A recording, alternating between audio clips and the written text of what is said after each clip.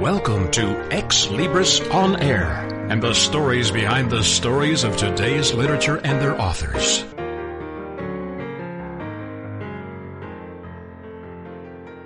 Greetings for Ex Libris On Air. This is J. Douglas Barker. The book title is Sammy's Big Adventure. Sammy explores Charlotte, North Carolina. I don't know who Sammy is, but my author joins me from that area. A guest author, Pete Maravitz. Welcome, sir, to the program. Oh, thank you, Jay. It's wonderful to be on your show. Well, this is a book that obviously, at least from initial observation, is directed towards children. You have written other books. This is number 3 in the series. Am I understanding your authorship to this point? Oh, actually, Jay, it's number 4. Number 4. Yeah, I mean, Charlotte is number 3, but I do have 4. Let me just correct myself on that. Sure. And my books are about, family values. And Charlotte, I got inspired by the city when I got down here in 2013, and I stayed true to my value system. And I got a new concept, which is taking Sammy on his adventure to explore different cities in the United States and teach him the value of culture. So I take him to different landmarks of the city to appreciate and learn about that city and to appreciate the United States as a whole. And then I'm running with that concept, and, I have also my 4th book is Sammy Explores Columbus, Ohio. Fabulous. Now, you explaining this to my listeners who cannot see the cover, who is Sammy? Okay, Sammy was my cat who passed away about 8 years old. And what I've done is made him a character and made his memory stay alive. And so it was one way for me to get over the grieving period. At the same time, my passion for enjoying writing created these stories using Sammy as a character to actually, as I was saying, keep his memory alive and have a good character for kids, which kids and families love animals and stuff as we do. And have them just be engaged in a fun character to learn about geographical areas, culture, and good values and good morals that I put in my stories. Fabulous. Now, your background, you are an author at the present time. Is that your primary focus in life, or have you had other interests as well? I graduated from the University of Akron in 1996. And I graduated in criminal justice. So my interest there was I wanted to be a police officer at that one time. And then, life went on, and I became an author in 2009 and have my wonderful series for the kids and, trying to teach good, give them good, wholesome values and also teach them some good information, education about all the beautiful cities that we have in the United States through the value of culture, and taking them to the different landmarks that make up the city as a whole, so that for them to appreciate and learn at the same time. I think that's a fabulous aspiration. Now, this book is a little bit unique. It is directed primarily as your audience, a younger audience. However, the way you have crafted it with your illustrator and with the layout, explain that to my listeners. This is a little bit different than other children's books in the market. Yes, it is unique and original. What I've done is actually take the actual landmark to which is in that city, and then with my vision of taking with my using my illustrator to actually make the characters, and what we've done is sort of morphed them into the scenes of the landmarks to which I'm taking Sammy and the kids as they read through the story to actually see the actual landmark to which they would see if they came to the city, and learning about that actual landmark as they're reading. That's a great idea. The book itself, how long did it take? It's not a long book or a difficult read. It's about 24 pages. I would, from observational standpoint, say that perhaps this is a book that parents and grandparents would read to their children, maybe if they're super young, but the older children can also adapt to this. How long did it take to complete? I would say, with the process of me, my prep time outlining and developing the story and the illustrator and then the publishing itself, I would say between about 2 to 3 months. Were there any challenges, Pete, in getting this done? The concept of live and animation, if I want to call it that, was that something that was used in your other books that you've completed so far? I was just curious whether they all have the same format. I know that the content, basically the same vision is there, but do they have the same illustrative content style? Yes, the content, correct. My writing, I try to stay true to that, of course, but I'm just using in my last 2 more of the facts of the teaching of the geographical area and just and having the kids enjoy that city and learn about it and value the culture within the culture of the United States with all the cities to which they have their own culture. And, the illustrations, I think you were asking is, they're just, I go to about 7 to 8 different places, in the books, for my 3rd and 4th one, where Sammy explores Charlotte and Columbus. So they're not too long, but they're enough to where it gives them some good information and a good story. Yeah, because you've been a resident of Charlotte for a while now, since I think 2017, something in that general time frame. Was there anything in your involvement in the culture that surprised you, perhaps, or inspired you more than you anticipated when you began exploring Charlotte and also putting out the basic outline for this book? Yeah, I mean, when I got down here in 2013, when I came, sitting down and came up with my new concept, and I was just, we learned about the city before we got down here, and then when we actually got down here and then explored ourselves, and I just looked at my wife and said, I got a great idea to how I can take Sammy to the next level and give some good lessons and really teach the kids, about our wonderful country and all these wonderful cities that they have so much there to offer. And this can be a way for kids who can't get there. This is a way for kids who actually live there and maybe appreciate more and learn more that maybe they don't know about certain landmarks that are very important to the city that could teach them. So there was so much when I came up with this, with my new concept of teaching the kids about the wonderful cities of the United States. The beginning paragraph and also the sketch in the front of the book, you have Sammy with a T-shirt that says, "I love Charlotte," and then then Sammy addresses the reader. "Hello, my friends. I'm on another big adventure with my family in Charlotte, North Carolina. We're excited to be here to visit my cousin Adam and his family." So you bring in other characters as well. Sammy obviously is the tour guide for all of these adventures. Is there any way that you've mentioned a sequel with other cities and other locations? Is Sammy also going to take family members on those adventures and those trips as well? Yes, and in my book, Sammy's always with his family, and I promote family unity very much. I have a meal in the beginning of my book and a meal at the end of my book with the family. I feel togetherness is very important. Unity is important. It was in my family.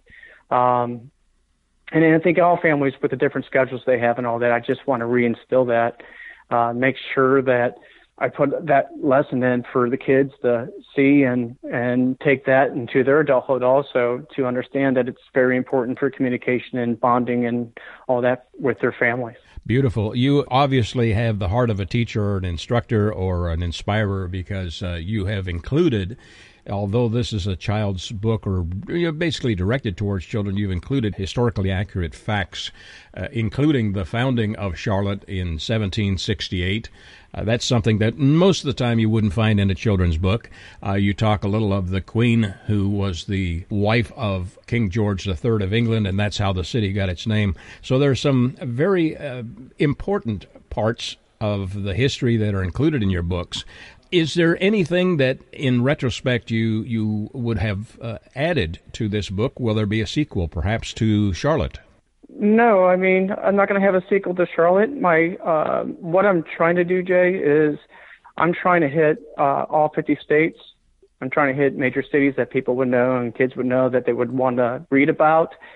So my whole goal is to actually try to hit all 50 states, and then eventually I might hit another state later and use a couple of the cities in a different state. And I probably might go back to Ohio, Jay, because that's where I'm originally from. And I might actually hit where, I actually grew up, and I might actually go back to Dayton, Ohio later in the future, because that's where I actually started writing my books back in basically 2008, 2009. Fabulous. Listeners, grandparents, parents, this is a book that not only will entertain, but also will inform your child or your grandchild. The title of which, again, is Sammy's Big Adventure. Sammy Explores Charlotte, North Carolina is the subtitle. A guest author, Pete Maravitz. Where do I get a copy of this, Pete? I actually, I work with the publisher Ex Libris, but also Amazon.com is where, I'm also published, so people can purchase them there. If they want to, people want to contact me, my email is peasandpete, MRAVETZ @yahoo.com. Fabulous, Pete. Thank you for sharing your story, and best of luck in the future. I hope this goes just over the top, not only this book, but the ones in the future. I think it's a great idea, a novel approach to educating children, grandchildren, and all the little young squirts in our lives, and making them aware of the world around them and giving them a positive value system to latch on to. Thank you again for sharing your passion. Thank you so much, Jay. It's been wonderful to talk to you. Pleasure to visit with you for Ex Libris On Air. This is J. Douglas Barker. Ex Libris returns after these short messages. Congratulations on getting your book published. The effort you put into your work is truly commendable. But what's next? What will happen to all the knowledge you have worked so hard to acquire to produce your book? Here at TogiNet Radio, we can provide you a platform to keep your knowledge working for you through the power of podcast. The subjects our podcasts cover are as varied as the grains of sand on a beach. From life coaching to military resources to business success, even to the paranormal. We have a place for everyone. To get started on your next step, call Scott at 903-787-5880 or email him at scott@toginetradio.com. That's SCOTT at TOGINETRADIO.com.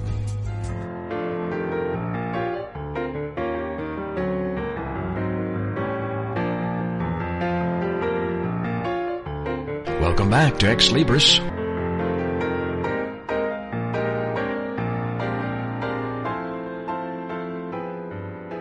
Greetings for Ex Libris On Air. This is J. Douglas Barker. The book is titled The Eye, Window to Body and Soul. And joining me from Florida is the ophthalmologist and Dr.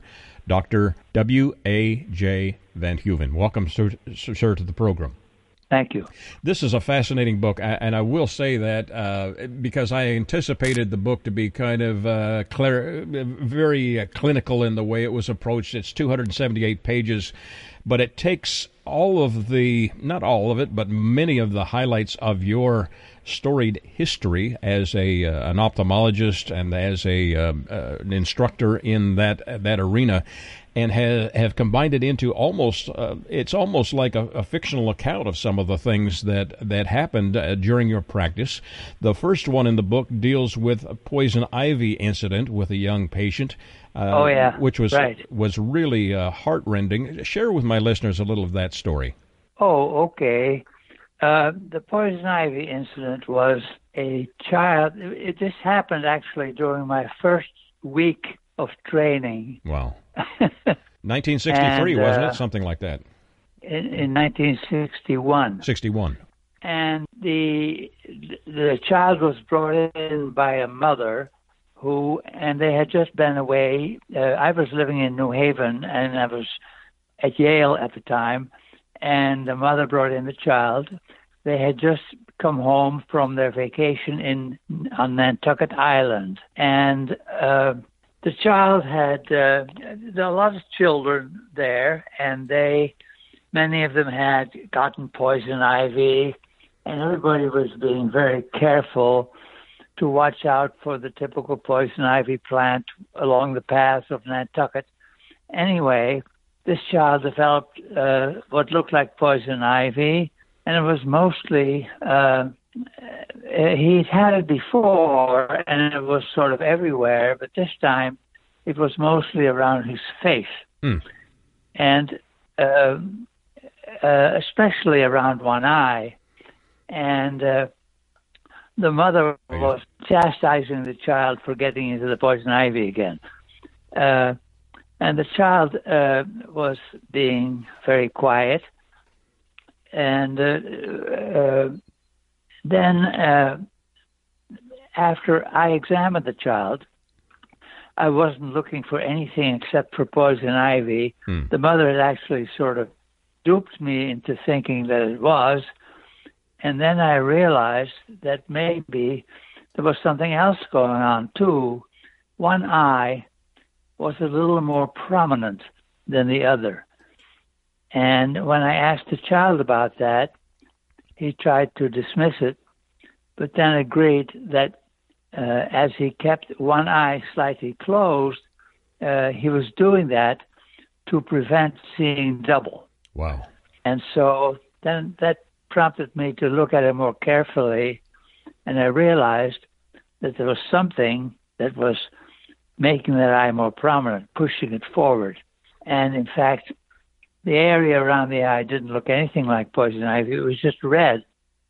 So I looked, and I then suggested we do some X-rays and so on. And as it turned out, the child had a tumor in the orbit right next to the eye, and the tumor was growing and pushing the eye forward. So once I realized that was going on, we had biopsies done and all that sort of stuff, but it turned out that the child had an unusual condition, but something that tends to occur only in children. It's called rhabdomyosarcoma of an eye muscle. So one of the muscles around the eye that moves the eye had been infested by a rapidly growing, highly malignant cancer. Wow. And in those days, the delay in making that diagnosis didn't make much difference because 100% of those children were dead within 6 months, as was the case in this boy. But today, it would have been nice to have made that diagnosis very early. If that happened today, it would be nice to be a little more observant on my part and less intimidated by the mother, and really look at the kid the first time around very carefully to see that this was not poison ivy, but that this was a cancer. Anyway, today, with modern medical therapy, medical cancer therapy, about 70% of these children survive. Wow. That's so today, it would be best to do a better job for the eye doctor than I did. Great progress at the time. The community, the ophthalmologist community, did not have the tools that it has today. So it really was not a bad reflection on you, but it was and is a warning to the reader. The eye health is very important, and is that the reason you wrote the book? Well, the eye is very important, but it's interesting. The eye is important because it not only, if you do a good examination of the eye, it not only shows you what's wrong with the eye, and maybe you, the doctor, can then prevent loss of vision, blindness and that kind of thing, which is what eye doctors are supposed to be doing. But if you really look at the eye carefully, you'll see many, many other things that have other diseases of the body that have a footprint in the eye. And I can read you something about that for a minute, sure, if you want. Yes, please. Please share that. I just want to read this to you. It's a word about ophthalmology. Ophthalmology is classified as a surgical subspecialty. However, it is largely non-surgical and deals mostly with medically treated eye conditions as well as many systemic diseases, which are often visible in the eye long before they cause general signs or symptoms. This is famously true, for example, in adult onset diabetes, where the diagnosis in over 60% is made by the ophthalmologist long before the patient even knows they have diabetes. And this is according to a decade-old study from Great Britain. That's a fascinating. That's fascinating. Isn't it? The reason why an eye doctor is often can make an early diagnosis stems from the unique structure of the eye, which combines transparency with an optical system that focuses light. Thus, the examiner can truly get a clear picture of the inside of the eye, the organ, and see blood vessels, nerves, blood cells, and pathologic deposits, which help the physician narrow the differential diagnosis list even before a single blood test is done.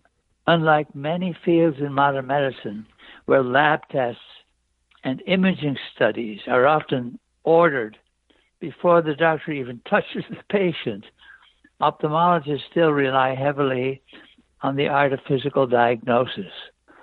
They know that many common diseases such as syphilis, tuberculosis, AIDS, rheumatoid arthritis, some fungal and parasitic diseases, immunologic diseases like lupus erythematosus, and many others have specific footprints within the eye.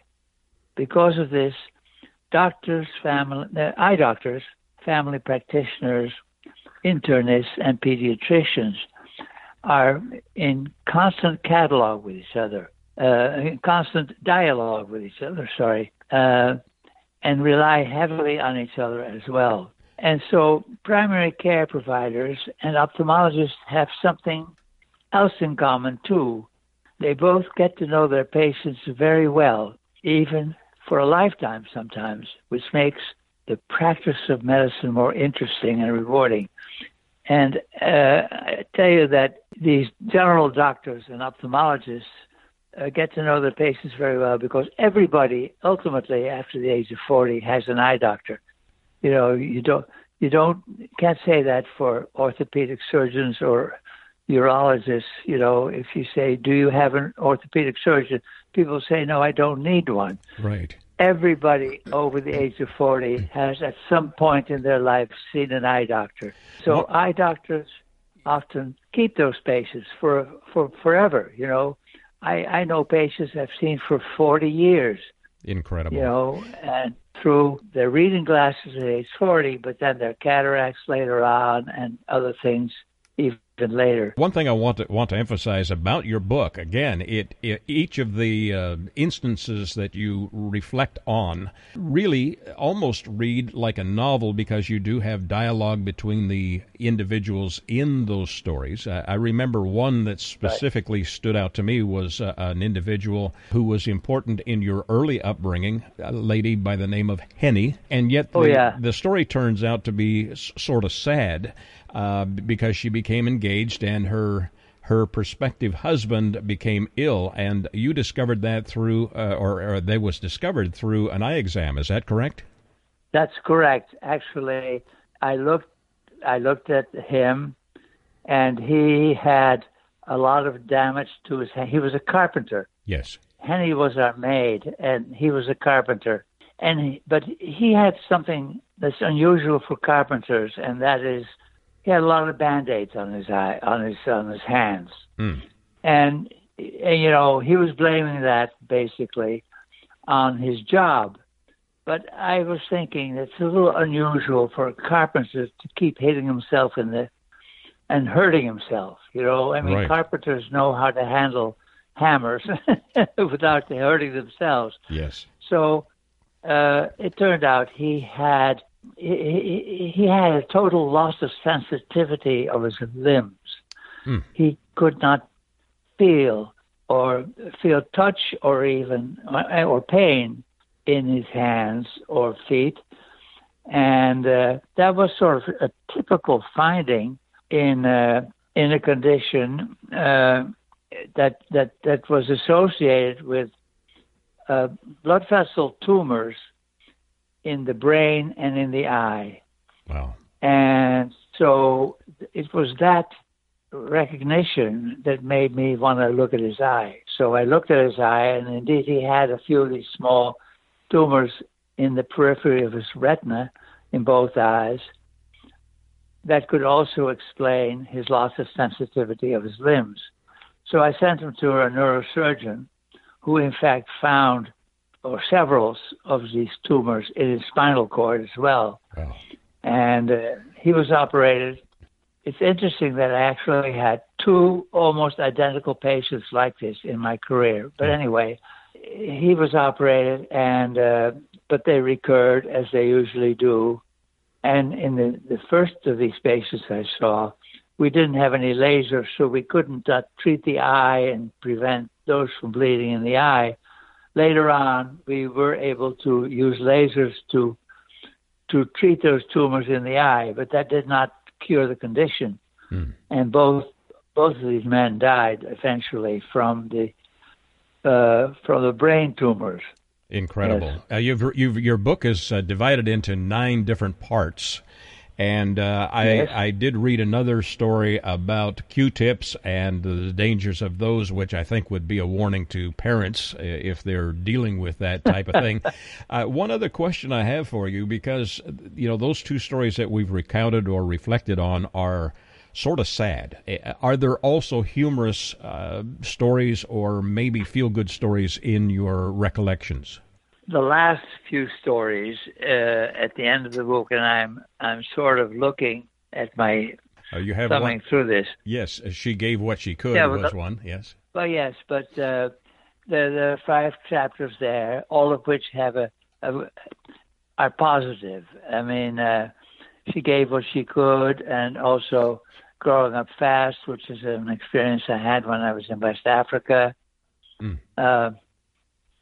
I'll Forever Love You, which is a story about a gal who had diabetes and who was out of control in her diabetes control. And she and her general doctor and I decided that this girl was not going to go down the tube like another joint patient of ours had, because she didn't listen to us and did not control her diabetes and went blind and then died.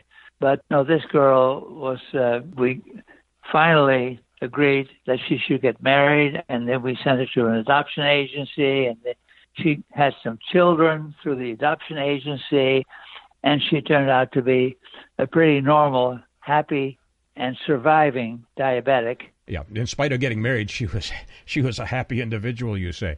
In spite of getting married. I'm sorry about That's that.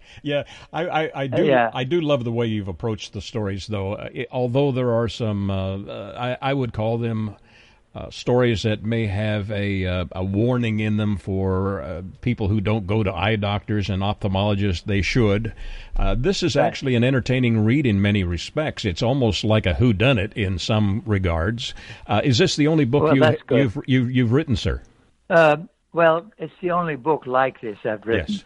I wrote a couple of books which were textbooks in ophthalmology, which the lay public would not want to read. All right.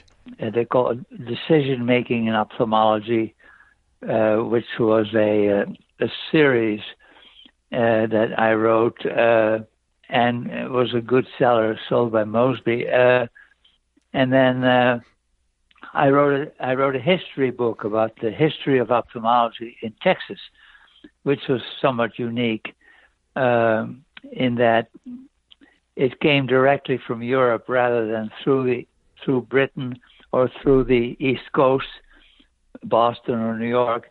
It went straight from Germany, which was then the headquarters of ophthalmology back in the 1800s. It went straight to Texas. Wow. Because of the Mexican-Texas Wars, which had wiped out a large part of the population of farmers. And so they needed to import farmers, and they imported them from Germany. If you go to San Antonio, you'll see a lot of German street names. There are, yes. And a lot of German names, period. Absolutely. In fact, I attended a small school in San Antonio and have some history there myself. Again, listeners, this book is not a clinical book. It actually is, I would use the word entertaining. It's informative for sure, and deals with your case histories with many patients, and also a positive, uplifting conversational style, which I very much appreciate. Although it's 278 pages, I don't think anybody would be bored reading it at all. It's very well done. Doctor, thank you for sharing it. The title again is The Eye, Window to Body and Soul, an ophthalmologist odyssey, and my guest author who has joined me from Florida, where he's kicking back and having a good time out of the snow and cold of the northeast, W.A.J. Van Heuven, M.D. Thank you, sir, for joining me today and sharing your story. Absolutely. You're very welcome. Well, beautiful job. Where do we get copies of this, Doctor? Well, you can get copies at any bookstore. They can get it for you. Yes. It's published by, the publisher is Ex Libris, is the name of the publishing house. But you can also get it on Amazon. Very good. They can request it at their local bookseller for sure. And Van Heuven is spelled V-A-N-H-E-U-V-E-N, M.D. Dr. Van Heuven, thank you for joining me today and sharing your story. This is, again, a wonderful and entertaining and insightful read. Thank you for sharing your history with us. Thank you very much. For Ex Libris On Air, this is J. Douglas Barker.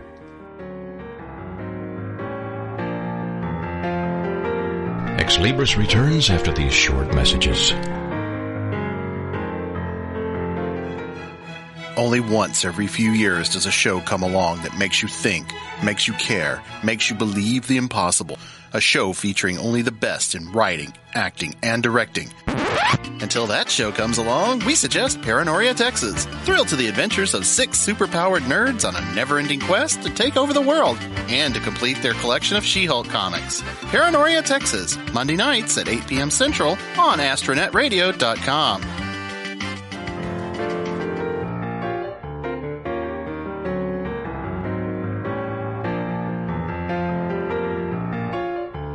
Welcome back to Ex Libris.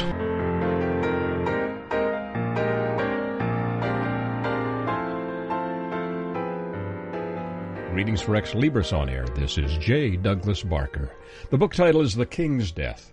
And joining me is author, this second in a series that will be a trilogy, Ed Cannon, who joins me from near Wichita, Kansas. Thank you for joining me today, Ed. Thank you for calling me. Pleasure to talk to you. It's good to visit with you. We have talked before. The first book, I don't recall all of the details on it, but this, as you have indicated to me, is the second in what you hope will be a trilogy.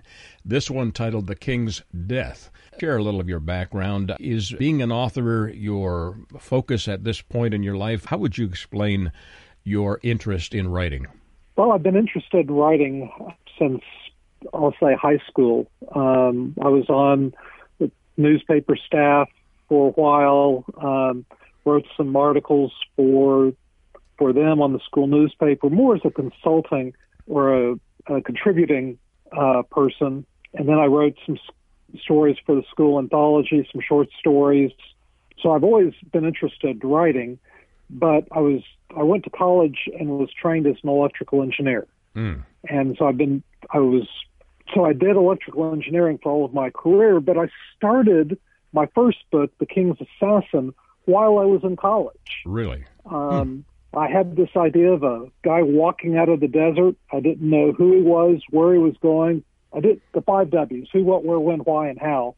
I didn't know. And slowly, as I avoided doing some calculus homework, the story came to me. And so I passed the calculus, kept writing, and graduated college, got my first job, and continued to tinker with the story. And then life proceeded to happen. And I got married, had some boys, and life got busy, so it ended up sitting on a shelf for a long time. And I finally found it, finished it, published a couple of years ago as The King's Assassin. Wonderful. While I was working through that process, I started writing The King's Death, and it's the continuation of the story. Silik, my hero, is still trying to avenge his father's death and his older brother's. He's now been crowned king and is finding out that this fight that he's in is much larger than he initially thought, and the fate of the world depends on him and his allies.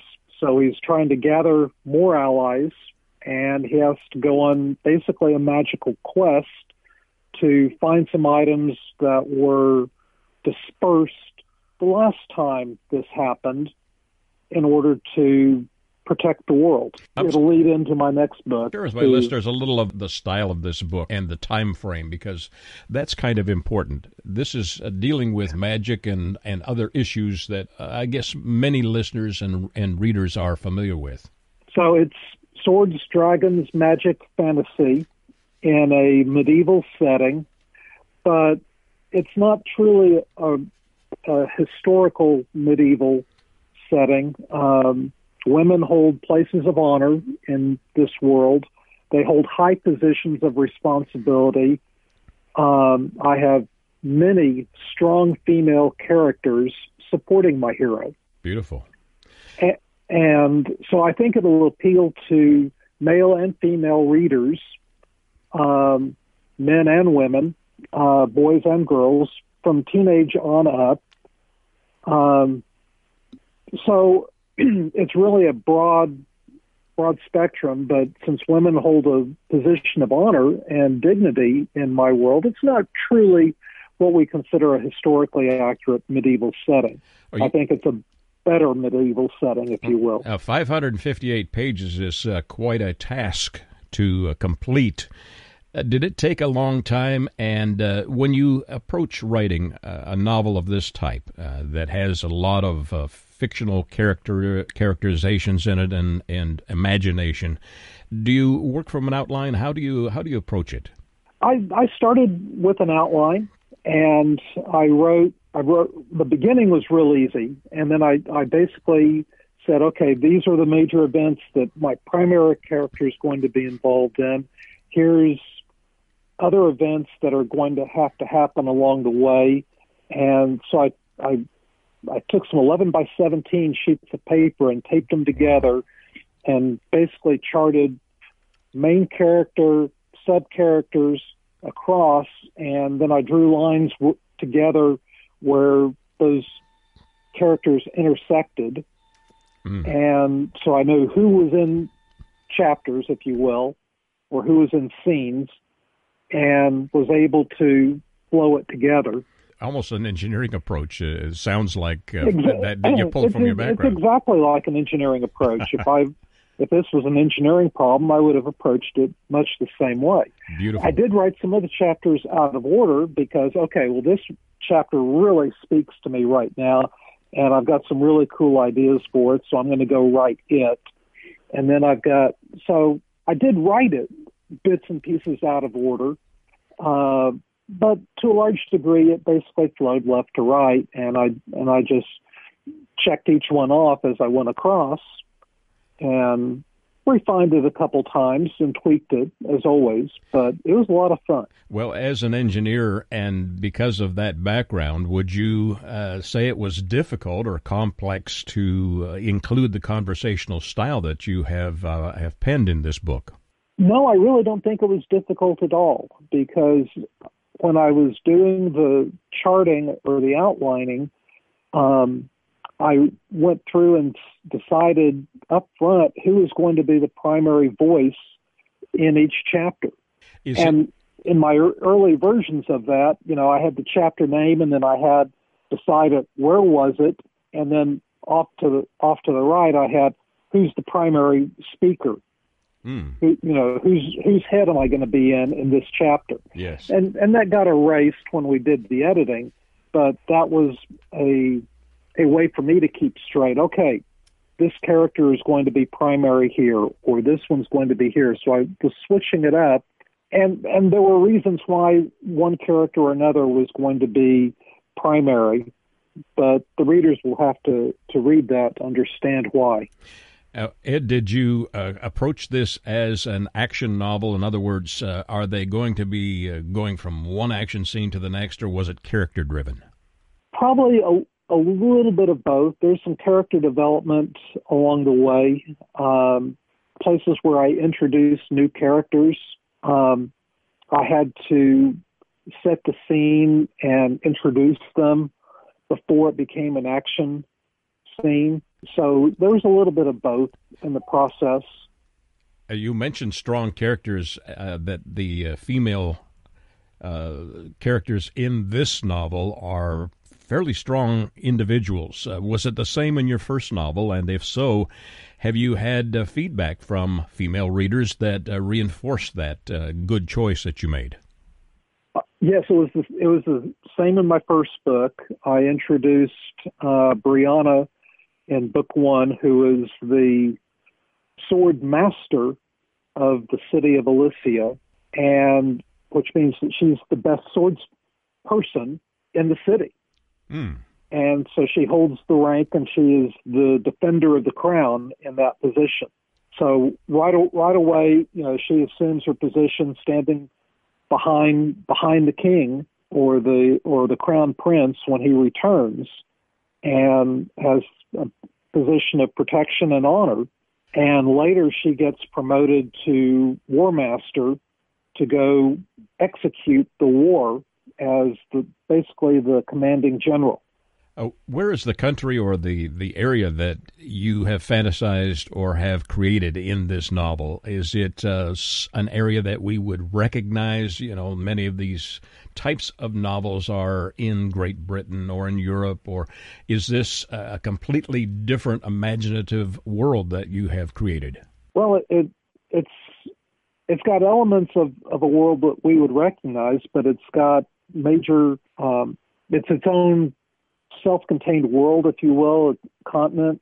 The city of Elysia is located in the middle of a great desert called the Weeping Waste, and which is a very treacherous place to venture into. There are obviously all the creatures of the desert, but I added some really nasty sand snakes, which devour people if they walk across the sand and are caught unaware. So the city of Elysia is there, but it's also a place of great wealth, because when they built the city, they start finding gold and jewels and so there's great wealth associated with them. And then they establish trade routes that they go pick up traders from other cities. Exert a financial and militaristic control over the rest of the world. It's a fascinating idea that you've created in this novel. Obviously, the termination, perhaps, and I won't have you give away the total storyline, but it does have the title, "The King's Death." Is that something that we are looking forward to in the novel, if I may put it that way? Absolutely, because it's not what you expect. There's a twist, there's a turn, and I'm obviously not going to reveal it, but our hero meets a soothsayer. Let me get that out.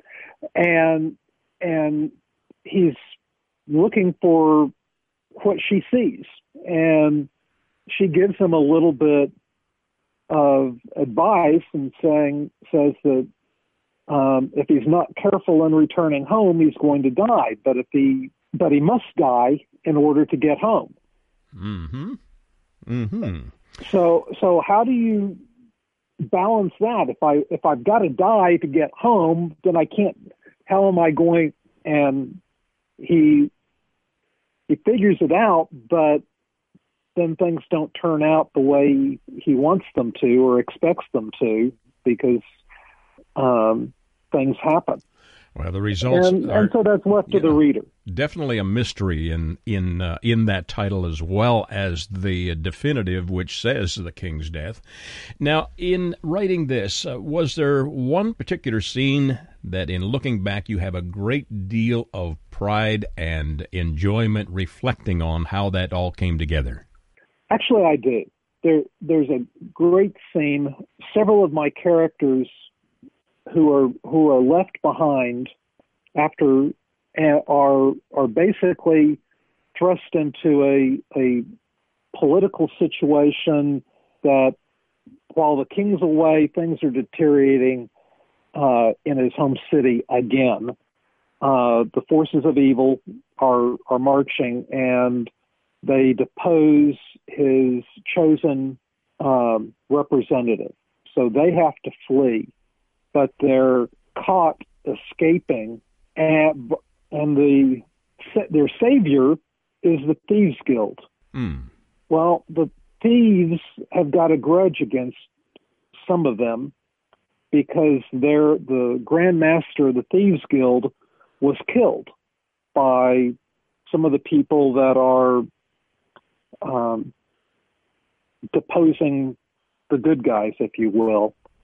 And they basically say, well, we'll let you go to this king of yours if he's going to come back and clean things up, but we're going to keep one of you and you've got to come back, and then you've got to pay her weight in gold in order to get her back alive. Mystery, for sure. So the thieves become a major point, but they help her, and then she helps them, because she takes the fight to the bad guys. So I was really happy with the way that worked out, and I've gotten a lot of feedback from people saying, "Oh, I like her. She's smart, she's witty, and it's savvy the way she picks out who to keep and who to let go." Well, congratulations. That sounds like a very complex character development that you have created. 558 pages must have taken a long time to complete. Was there any challenge that you had to overcome to get this published? The biggest challenge was it came back from the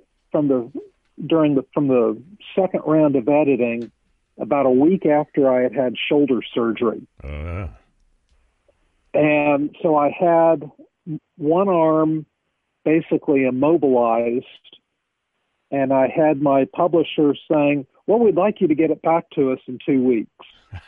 There's no way I can, one, review this in 2 weeks. Two, I can't use one arm because it's immobilized for 6 weeks.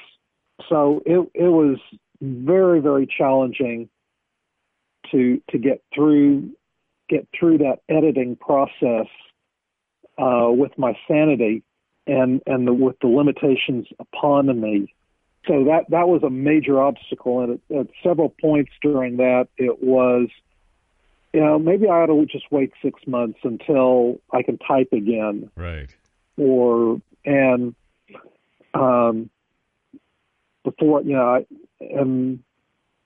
I was worried about, am I in too much of a fog to even deal with this? So the cover turned out beautifully. I mean, the book itself is very striking. It should jump off the shelf if someone were to walk through a bookseller and be looking in a novel or in a fiction section. This would definitely jump off the shelf. Ed, where do my listeners get a copy of this? Can I, before we do that, can I talk sure. about the cover for just a moment? Absolutely. Because you brought a great point.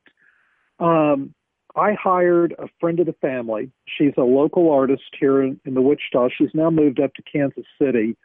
And she's gotten married and changed her name, but she's a professional artist. She used to work with the Wichita Music Theater doing set designs here in Wichita. And she worked for a local painting company that would do basically scenes on blank walls, make it look like it's a wine cellar or make it look like it's a library, different scenes like that on walls with the texturing. But I've known her since she was in elementary school. She was, her brother was in Cub Scouts with my son, so I've known her for a very long time. And when I did my first book, I approached her and said, would you do a cover for me? Here's what I'm envisioning. Here's chapter 1. See what you think. And she came back with a fantastic cover for book 1. So we did, when book 2 came up and I said, I need a cover. Will you be willing to do it? Here's chapter 1. And I think she did an absolutely amazing job on the cover. Then I went back to her, said, I want some additional artwork. And here's what I'm envisioning for the additional artwork for both book 1 and book 2. And she did an amazing job with those. And she also drew my map that I have in the book. And I've got the colorized version hanging on one of my walls here in the house. And I've got both covers on my mantle, because they are both striking and attention-grabbing, particularly book 2. Right. Absolutely. And I'm in the preliminary phases now of talking to her about artwork for book 3, and I've got a couple scenes already in mind that could vie for the cover art that I'll be talking to her about shortly. It's beautiful. She's done a phenomenal job. The listeners will want to get a copy of this or need to. How do they do so, Ed? There are several ways to get it. Obviously, Amazon, Barnes & Noble have both copies. My publisher has their own website, exlibris.com. Ed Cannon Books is my website.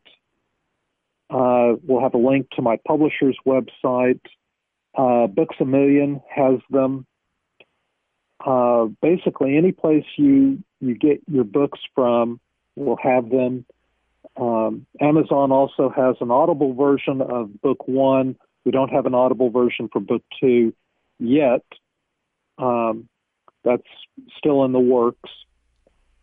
There are hard copy, paperback, and Kindle versions available for download. Apple, on their iTunes website, has iTunes versions of both books. So it's basically available wherever you get your book from. Fabulous. And listeners, you can do a search under Ed's name, E.D., last name C-A-N-N-O-N, just like it sounds, Ed Cannon. And find this book and the first in the series. The third in the trilogy will be coming out shortly. And Ed, I am fascinated by the fact that you are obsessed with writing and are doing such a phenomenal job. This one, 558 pages. Thanks for sharing its story and sharing it with my listeners. You're welcome. Thank you. My pleasure. For Ex Libris On Air, this is J. Douglas Barker.